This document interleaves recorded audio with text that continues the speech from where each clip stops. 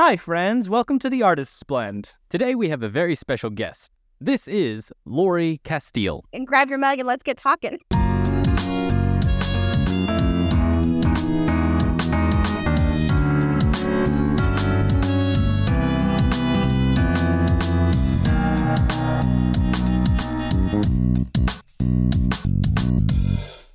Well, hello. Thank you so much Yes, for thank being you. here.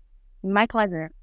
We've had a little conversation about coffee beforehand. You do not drink coffee. I've is never that in my correct? life tasted coffee. I do not. What? Wait, No, never? I can't stand the smell of it, and I can't imagine that it tastes any better than it smells. Wow. Okay.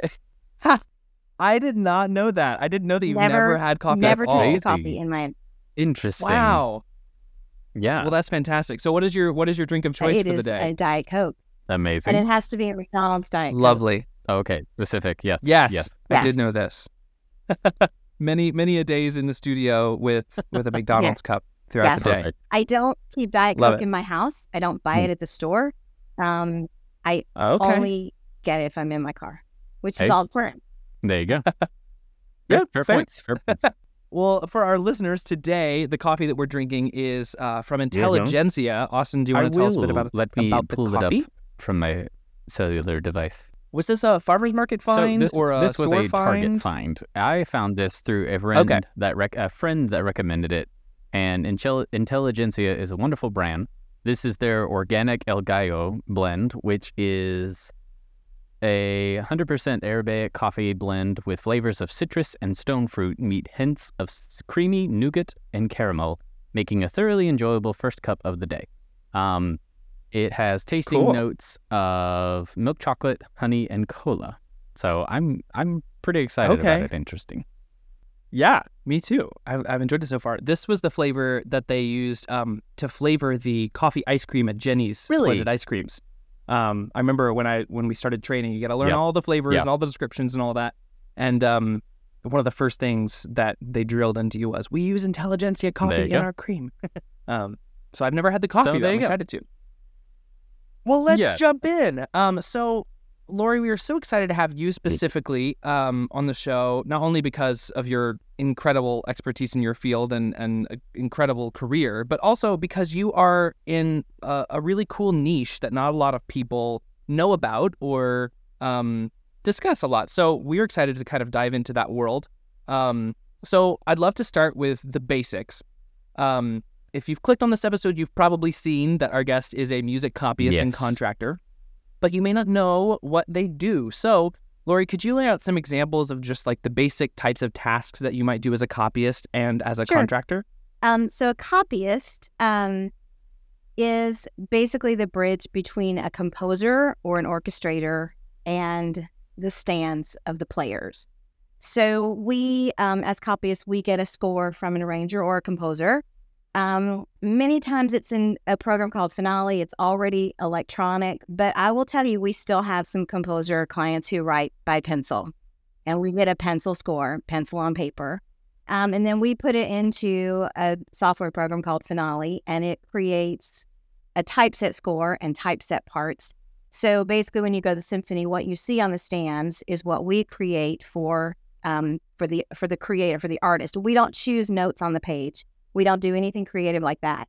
We simply are the liaison so that it can be played. Obviously, a flute player can't play from a score that has everybody on there. We also, for film scores, we then like hand bind every page. It has to be a certain size paper. It has to be a certain weight paper. And then we hand tape every page. So it's a laborious task. Wow. It's a tedious, especially when you have a large orchestral work or a large orchestral session. And then we deliver it, and we, ensure that there are no mistakes. Mistakes cost money, if you can imagine. If you've got musicians on the floor and they have to figure out a mistake that's even just a couple of notes, it's time and it's a lot of money. So we always say that if people in the room know who we are, we've not done a really good job. We want them to not know who we are. We want them to go, who are those people in the corner? So we work on Broadway shows, film scores. We send music all over the world for artists as librarian. So like we We've libraried for Sting and for Winona and Renee Elise Goldsberry. And basically what that means is we not only typeset their orchestral music for their orchestral shows, but we also house it and ship it out. So when they're doing a concert in, like Renee Elise Goldsberry was just at Eastman in Rochester for their Meliora weekend, we send the music there so it can be played and then it comes back to us. So that's kind of Copyist there, the process is we enter it in, we listen back, we proof everything, we catch arranger mistakes, we call them up and say, hey, did you mean this note?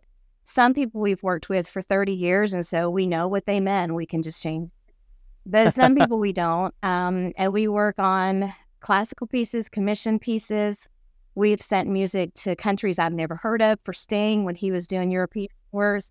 So that's kind of that job. And basically, if there is an orchestra on a record, you have to have a copyist. Now, if it's a country record and it's just acoustic instruments, they don't have a copyist on those sessions. They just use number charts and write it out. Sure. But if there's orchestra involved, there has to be a copyist.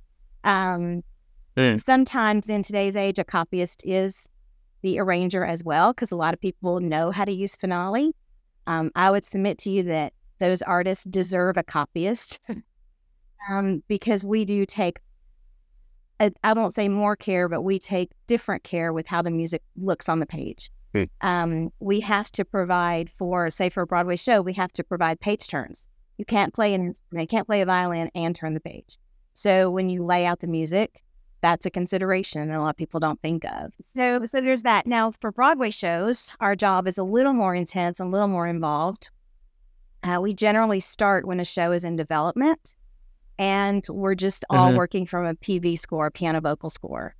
And as it goes through the channels of development and different levels, finally, if it's going to be Broadway bound, eventually they'll add an orchestra. And our role is we go to the rehearsals and we sit and listen. And they make changes all day long. They cut here, they add there, they change a song, they write a new song.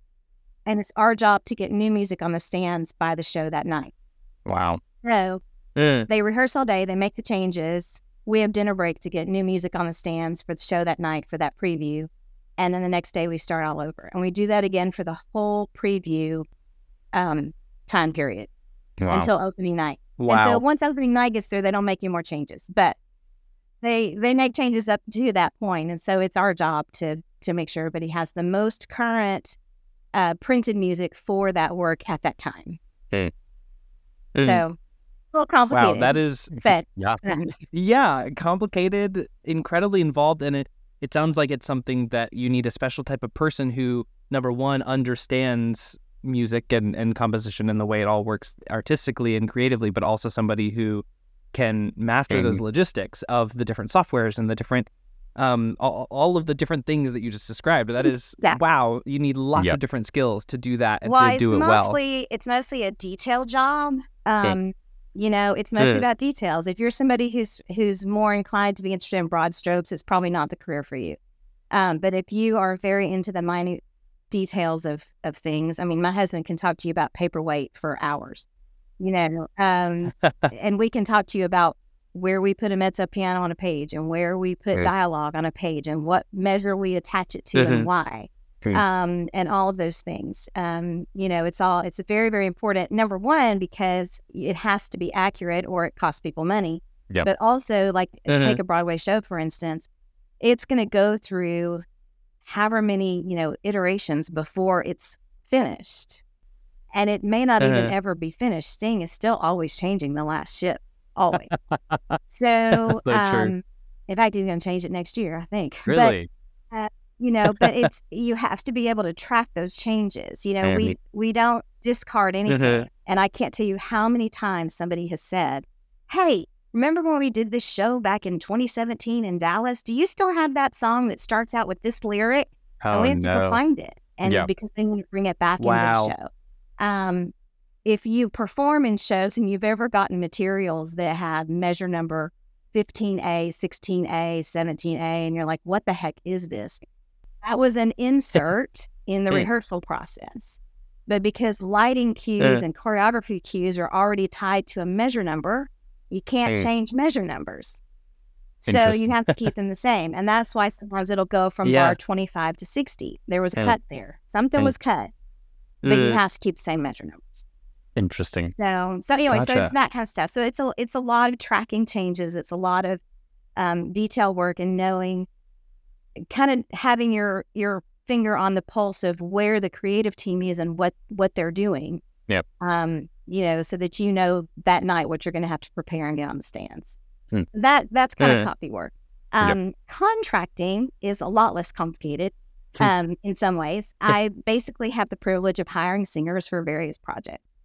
That's it in a nutshell. So the skills there are finding people, being able to schedule people, making sure, that the session goes well. I generally lead the sessions. And so, I'm making sure that we're moving forward. We're not getting bogged down. Nobody's getting frustrated. Yep. So that's more of a people skill for me. But that's basically it in a nutshell. Okay. And I know that you also relatively frequently, I assume, both contract and are the copyist for the same project. Do you do that frequently? We do some, yeah. Especially for Broadway junior stuff. So we do it quite a bit for that. Yeah. And I know, Austin, I don't know if I've told you this, but I know that you've sung many, many times over the years in the studio. And the first was it Junie B. Jones? Well, that wasn't the first. That's one of the roles I got to do, the first of the MTI. Yeah. Before that, I got to sing the role of Kala. That was a super fun one. Wow. Disney's licensing version nice. of Tarzan. So that was super. Yes. I generally don't cast myself in things when I'm contracting. But I brought in several people for Kala, and the producer he's like, I'm missing the warmth. I'm just missing something. And I was like, well, I'll sing it for you. Let's see if I'm any closer. And I ended up getting to do it, which was there you go. Really, really fun. That's awesome. Privilege for me. Yeah. Well, last winter, Austin, this was the story that I may or may not have told you, but I was starting rehearsals for Oh Wondrous Night at SeaWorld, and they gave us some rehearsal tracks and some like isolated parts, and I overheard across the rehearsal hall, there was, I think it was an alto that was listening to parts, and I was like, that sounds a lot like Laurie Casteel. And I go over to the phone, I'm like, hey, sorry, this is so weird. Can you back that up like 10 seconds and let me hear that again? And they backed it up, and I said, I would bet everything that I own that is Laurie Casteel. And I texted her and I said, hey, did you really do a SeaWorld workshop like 10 years ago? She's like, no, I absolutely remember that. Small world. Yeah. That's awesome. I know. It was so funny. Also, there's a children's television show that used to be on Noggin. It was a BBC show that they brought to America. Let me think about when this was, if I had children even then. I think maybe I had Reagan, so this might have been like the early 2000s. And I was the singing voice of a character on Noggin on a show called Tweenies, and her name was Bella. Cute. Yeah. Oh, cool.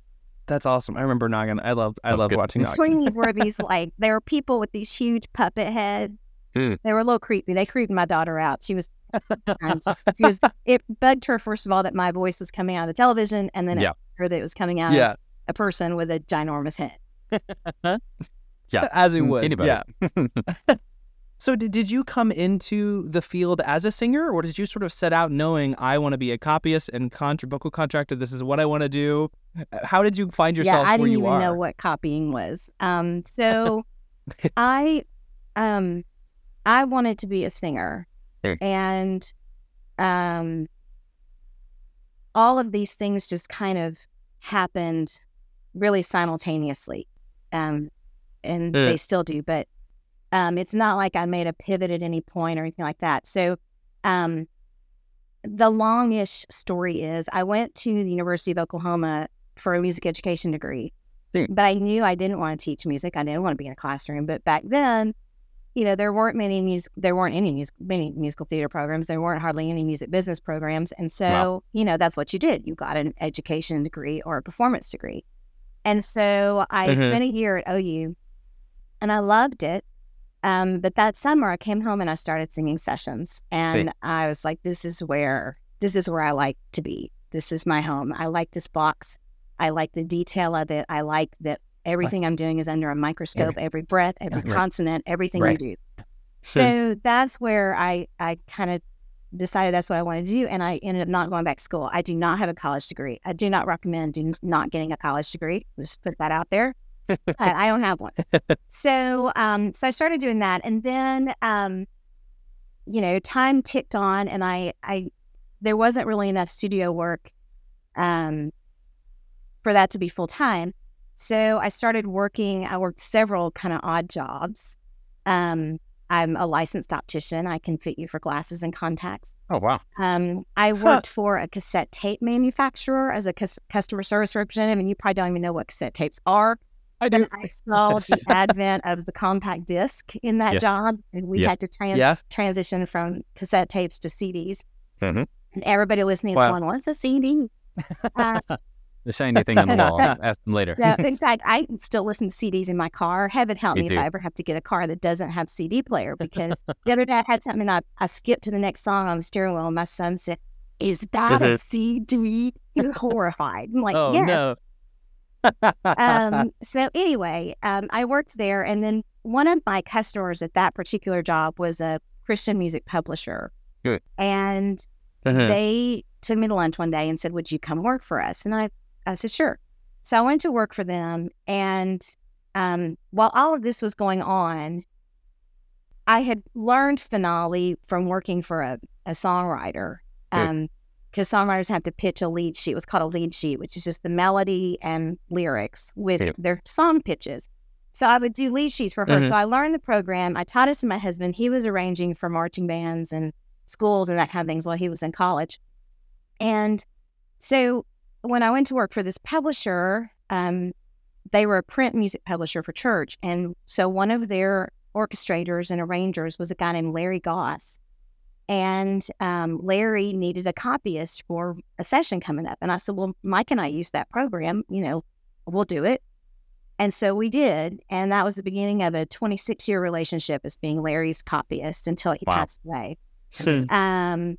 And meanwhile, someone else had heard that we learned this program. And so it was just got out to be word of mouth that, we were always Mike and Lori. Nobody ever says just like when you're talking about us as copyists. Word of mouth got out that we knew this program. And so that's kind of how that part was built. And then contracting, that same songwriter, I would contract some for her in children's music. So I knew some producers and things in that world, and I just kind of did it off and on as a contractor. It wasn't a full-time thing at all until maybe 20 years ago. And 20 years ago, I got involved with the Broadway Junior recordings. And so that really escalated that part. So I've had these three cats going all the time for the last 35 years. Wow. Yeah. It's the ultimate juggling, like just doing all three all at once for all this time. I couldn't. Wow. Yeah. I was going to ask, in your juggling, do you find that one, that you find your heart most connected to one, you just love this one thing, and these other two are sort of just there, or does it sort of change in seasons? Maybe you have a season of more work in this one particular portion of that, or? It definitely is kind of seasonal in that, the life cycle of the educational market, which is what I mostly focus on in contracting. Projects are developed over the summer, they're set in motion in the fall, and I generally record them in the spring. So that's kind of how that works. I have some educational clients that we record year round, but there's definitely a cycle to that. Copy work is just kind of whenever, things are happening. There's no rhyme or reason. And I will say it is feast or famine. Mike and I used to worry if we didn't have any work on the books in a couple of months. And we got over that because there always something would come in. Yeah. Now COVID changed that, but that it's just kind of all the time. Every day is different. It's not like I'm in the studio Monday through Wednesday and I'm copying Thursday and Friday. It's never like that. So, and as far as loving it, I actually love all of it. I love typesetting music. I love, one of the greatest privileges I had was to typeset the West Side Story licensing shoot. I can't think of that. I'm having a brain thing. I'm old. It's not the piano vocal, but it's the condensed score. What is it? The piano conductor score. I got to typeset that score. And to look at that music every day for however many months it took me to do it. What a privilege to do that. So I love typesetting. Absolutely. I love being able to walk into a room and know that I helped someone like Sting take music that was in his head and put it on paper so people can play it back for him. That's crazy. That's so special. I love creating opportunities for young singers. Having worked with you, Easton, and so many other people over the last 30 years, I love creating those opportunities and helping people grow, in that environment, because it's a very special, unique environment. And of course, when I get to sing, I just love to sing, so it's totally fine. I'll sing anywhere, anytime. Doesn't matter. Perfect.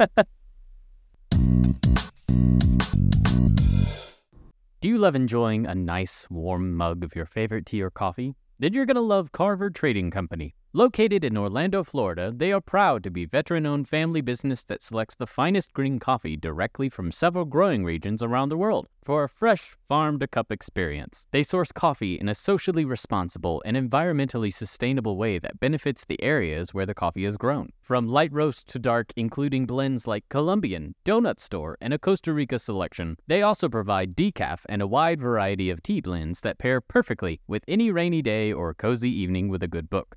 They also have gift cards available, making the perfect gift for that coffee or tea lover in your life who is, let's say, particular with their drink preferences. Not only are their products delicious, but they are wonderful people too. Definitely fit the good beans category in our books. So check out the link in our show notes for a 10% off discount today. Well, you talked about how things changed drastically during COVID, and obviously right now with things are constantly changing in every way. You have AI, you have just the digital age in general now, and COVID, and lots of socio-political movements. There's so much change happening right now. What are some aspects of the music industry that you find has affected you and your position the most in all these different changes that we're experiencing right now? Well, the biggest thing is COVID shut down all three of those jobs for us. All three. Mm-hmm.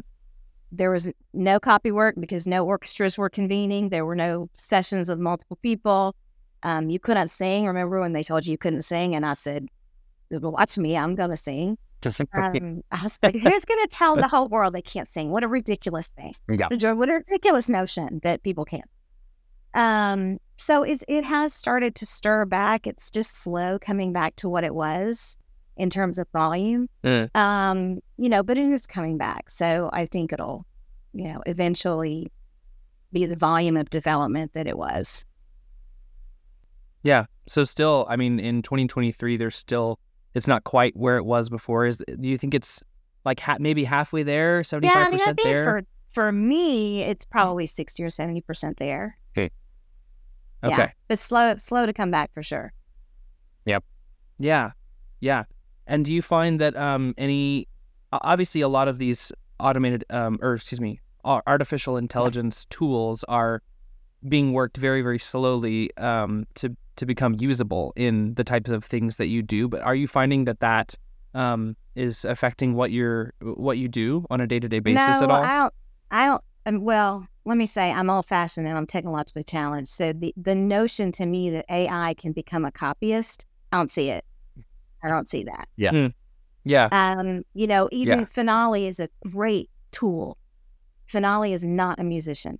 Yep. And, the people who think that Finale can make musical choices for you and how music looks on a page, it can't and it shouldn't. You have to tell it everything to do. You can make templates and make it easier. But the notion that AI is going to somehow interpret music in some way that's going to allow someone to play it in a certain way, I don't see it. Now, is AI going to be people's voices? It could be. That's pretty scary to me. Yep. Yeah. Basically, we're saying we want a world where we don't need people. That's ridiculous.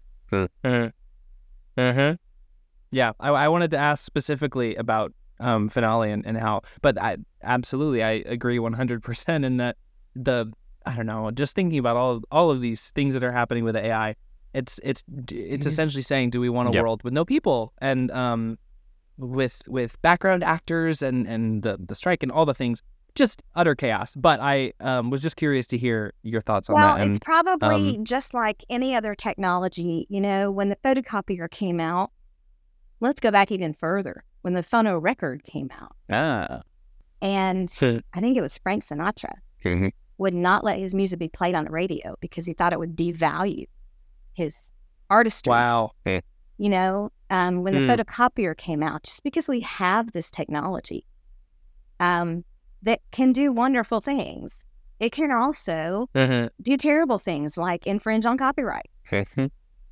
Steal from people, essentially. And I'm sure that AI has the same, positive ways you could use it, and there will be negative ways you could use it. I'm not interested in a world without people. Well said. I mean, if you think Well a highly tuned voice to me can sometimes sound inhuman. Like, what's the purpose of that? If music and art is to create a connection, how are you going to create a connection with something that's not even human? Makes sense. Yeah, absolutely. I like that quote. How are you gonna, if it's about connection, which it is, it's all about connection, then what's the point anymore? On a more positive direction, so obviously you've done some really neat things over the years. You worked with some really incredible people and made some incredible memories, I'm sure. When you think back on your career thus far, or even some things that you're working on currently, what are some of the most defining moments for you? Maybe it's a great memory, or maybe it's something that really advanced you further, or something that taught you a great lesson. What's a moment or two that come to mind? I think as far as being a copyist, we've been working as copyists for a little bit on the side, but I had these day jobs, and I was working for a publisher. And we had a client come to us and say, hey, we have this really big project I want to do. It's called Freedom Concert. It's with Patty Austin, who's an amazing artist. Would you guys copy it for us? And we said, yes, of course. And that week, I got up on Monday morning, and I literally went to bed on Friday night. Wow. Literally. Whoa. And I was much younger. But I did. I mean, I'm sure I had like 15-minute long naps here and there, but I did not sleep. It was before we had children. And I worked all day at my job at the publisher, and then I went home and we worked all night on this project.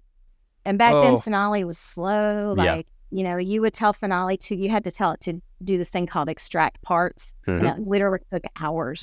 Hours.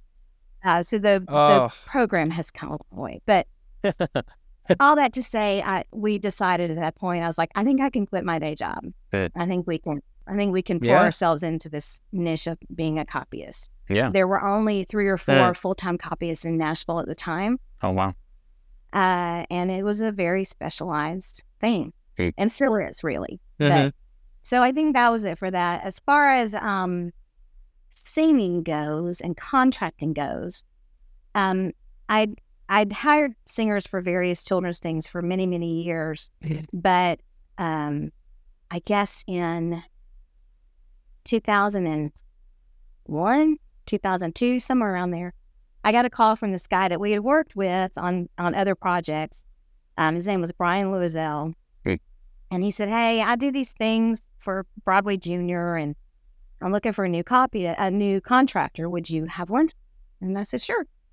So he was from New York, and he was here in Nashville, and we had lunch, and that was the beginning of that. And it was a defining moment in a number of ways. Brian became a really, really close friend of ours, and he passed away last year. But opening that door was transformative to me as a contractor. So those are probably the 2 defining moments. That's awesome. Well, sorry, as far as a singer, when I was 12 or 13, I sang in my youth choir at church. And this was back when everybody had a youth choir. And we went on tours in the summer. And So we went to New England on this tour, and we sang in a naval brig, which is like the jail of the Navy. Mm. And most of the people in there are, they're just getting dishonorable discharges. They went AWOL or something like that, not huge in fractions to us, but, it was as far as the Navy was concerned. Yep. And I remember we got this letter at our church after our tour, and the letter said that this one guy was getting a dishonorable discharge, he's getting a divorce, and he felt his life was over. And so he was going to end his life, and that the song that I sang changed his mind. Wow. And I, at 13 years old, went, wow, music can really change people. It didn't make me just want to sing. It made me want to sing with purpose, and to make sure that the things that I put my time and energy in had purpose. Yeah. And so for copy work, that's helping someone else's vision come to fruition. For contracting, the work that I contract, I've seen it impact students around the world in a positive way, and so there's purpose in that for me. It's a wonderful, wonderful way to think. I think to continue the discussion with you, Lori, is we love to ask our guests any kind of specific advice or words of golden nuggets of wisdom, if you will, to anybody who might be interested in being a copyist or a session singer or just any kind of artistry in general that you may have learned over the years. Any wisdom you might want to pass on to someone who's just beginning or wanting to get started? I think there are several things. One of them is nothing is forever.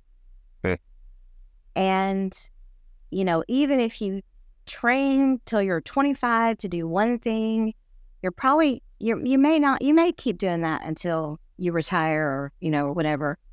But most of us go through an evolution. And so most of us, life is just a journey. And so nothing is forever. So I think be open-minded. If you see an opportunity come to you and you go, what is a copyist? What? You want me to do what? I think being open-minded to say, yeah, I think I'll try that. I'll try that on. The second thing I think is to be prepared. Don't walk into an audition not having given deep consideration to what it is you're auditioning for, what your role will be as the actor or the, even a technical person in helping somebody's vision come to fruition, and then being willing to honor that vision of that creative person. Yeah. Or if you are the creative person, consider all the people that you need on your team to help you bring that vision to life. The arts are a team sport. It is collaborative.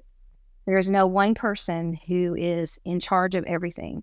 Nope. They might act like it, but they're not. No. So, being prepared, having that kind of a team mindset, those are crucial, I think, to being successful.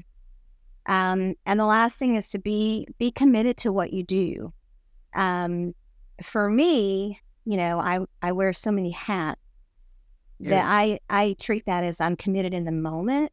My husband paid me what I think is the best compliment a few years ago. We were working on the last ship, and it was doing the out-of-town run in Chicago. And so I was commuting back and forth, much to the dismay of my son, who was 7 or 8 at the time. One day he actually said to me, why do you keep coming and going? Why don't you just go and stay? And then, but anyway, I was going back and forth, and I said to Mike in Chicago, I said, wow, I was just in Nashville yesterday, and I felt like I'd never been in Chicago. And now I'm in Chicago, and I feel like I never was in Nashville. And he said, that's because you're really good at living in the moment. And I never let go of that. And I think being committed to what you're doing at that moment, when I'm on a podium conducting, I'm only thinking about what's in front of me. Yeah. When I'm teaching a class, I'm only thinking about what's in front of me. When I'm copying a score, I'm only thinking about that score. And that doesn't mean that I don't get distracted, but I really, really do try. I think it's just in my personality that I stay that focused. And so I think that's important. When I hear young people say, I'm going to go to New York for a year. I think, well, you're going to come back in a year. Mm-hmm. You know, so I mean, and that's a lofty step. I mean, it's a worthy step to say I'm going to go for a year, but I you know, what I would rather hear them say is, I'm going to New York. You know, I might have to work at whatever odd jobs. I mean, y'all, I've had some odd jobs. I've manufactured cassettes. I've represented a farm that sold cheese. I can fix you glass contacts. Like, I've done some odd jobs. Yeah. And I think that's part of it. And it's not necessarily the paying your dues garbage. I don't buy into that. But it is making your way. Yeah.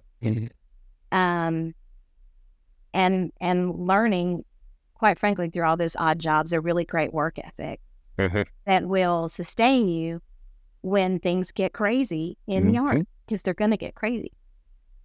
So I think that's it. Be prepared, be really committed, and be very thoughtful, I think.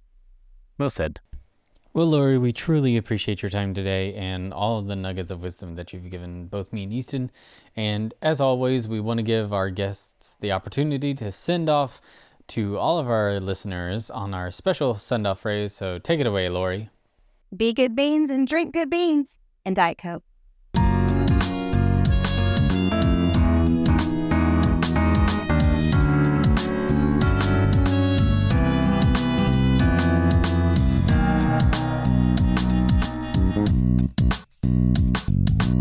The Artist's Blend theme music was written and produced by Christopher and Sarah Bailey of Well Wishes Productions, a Nashville-based boutique production company specializing in multimedia production, live event contracting, studio, and live vocals. Find Incognita's infamous adventures on Amazon Prime and its soundtrack on all digital platforms.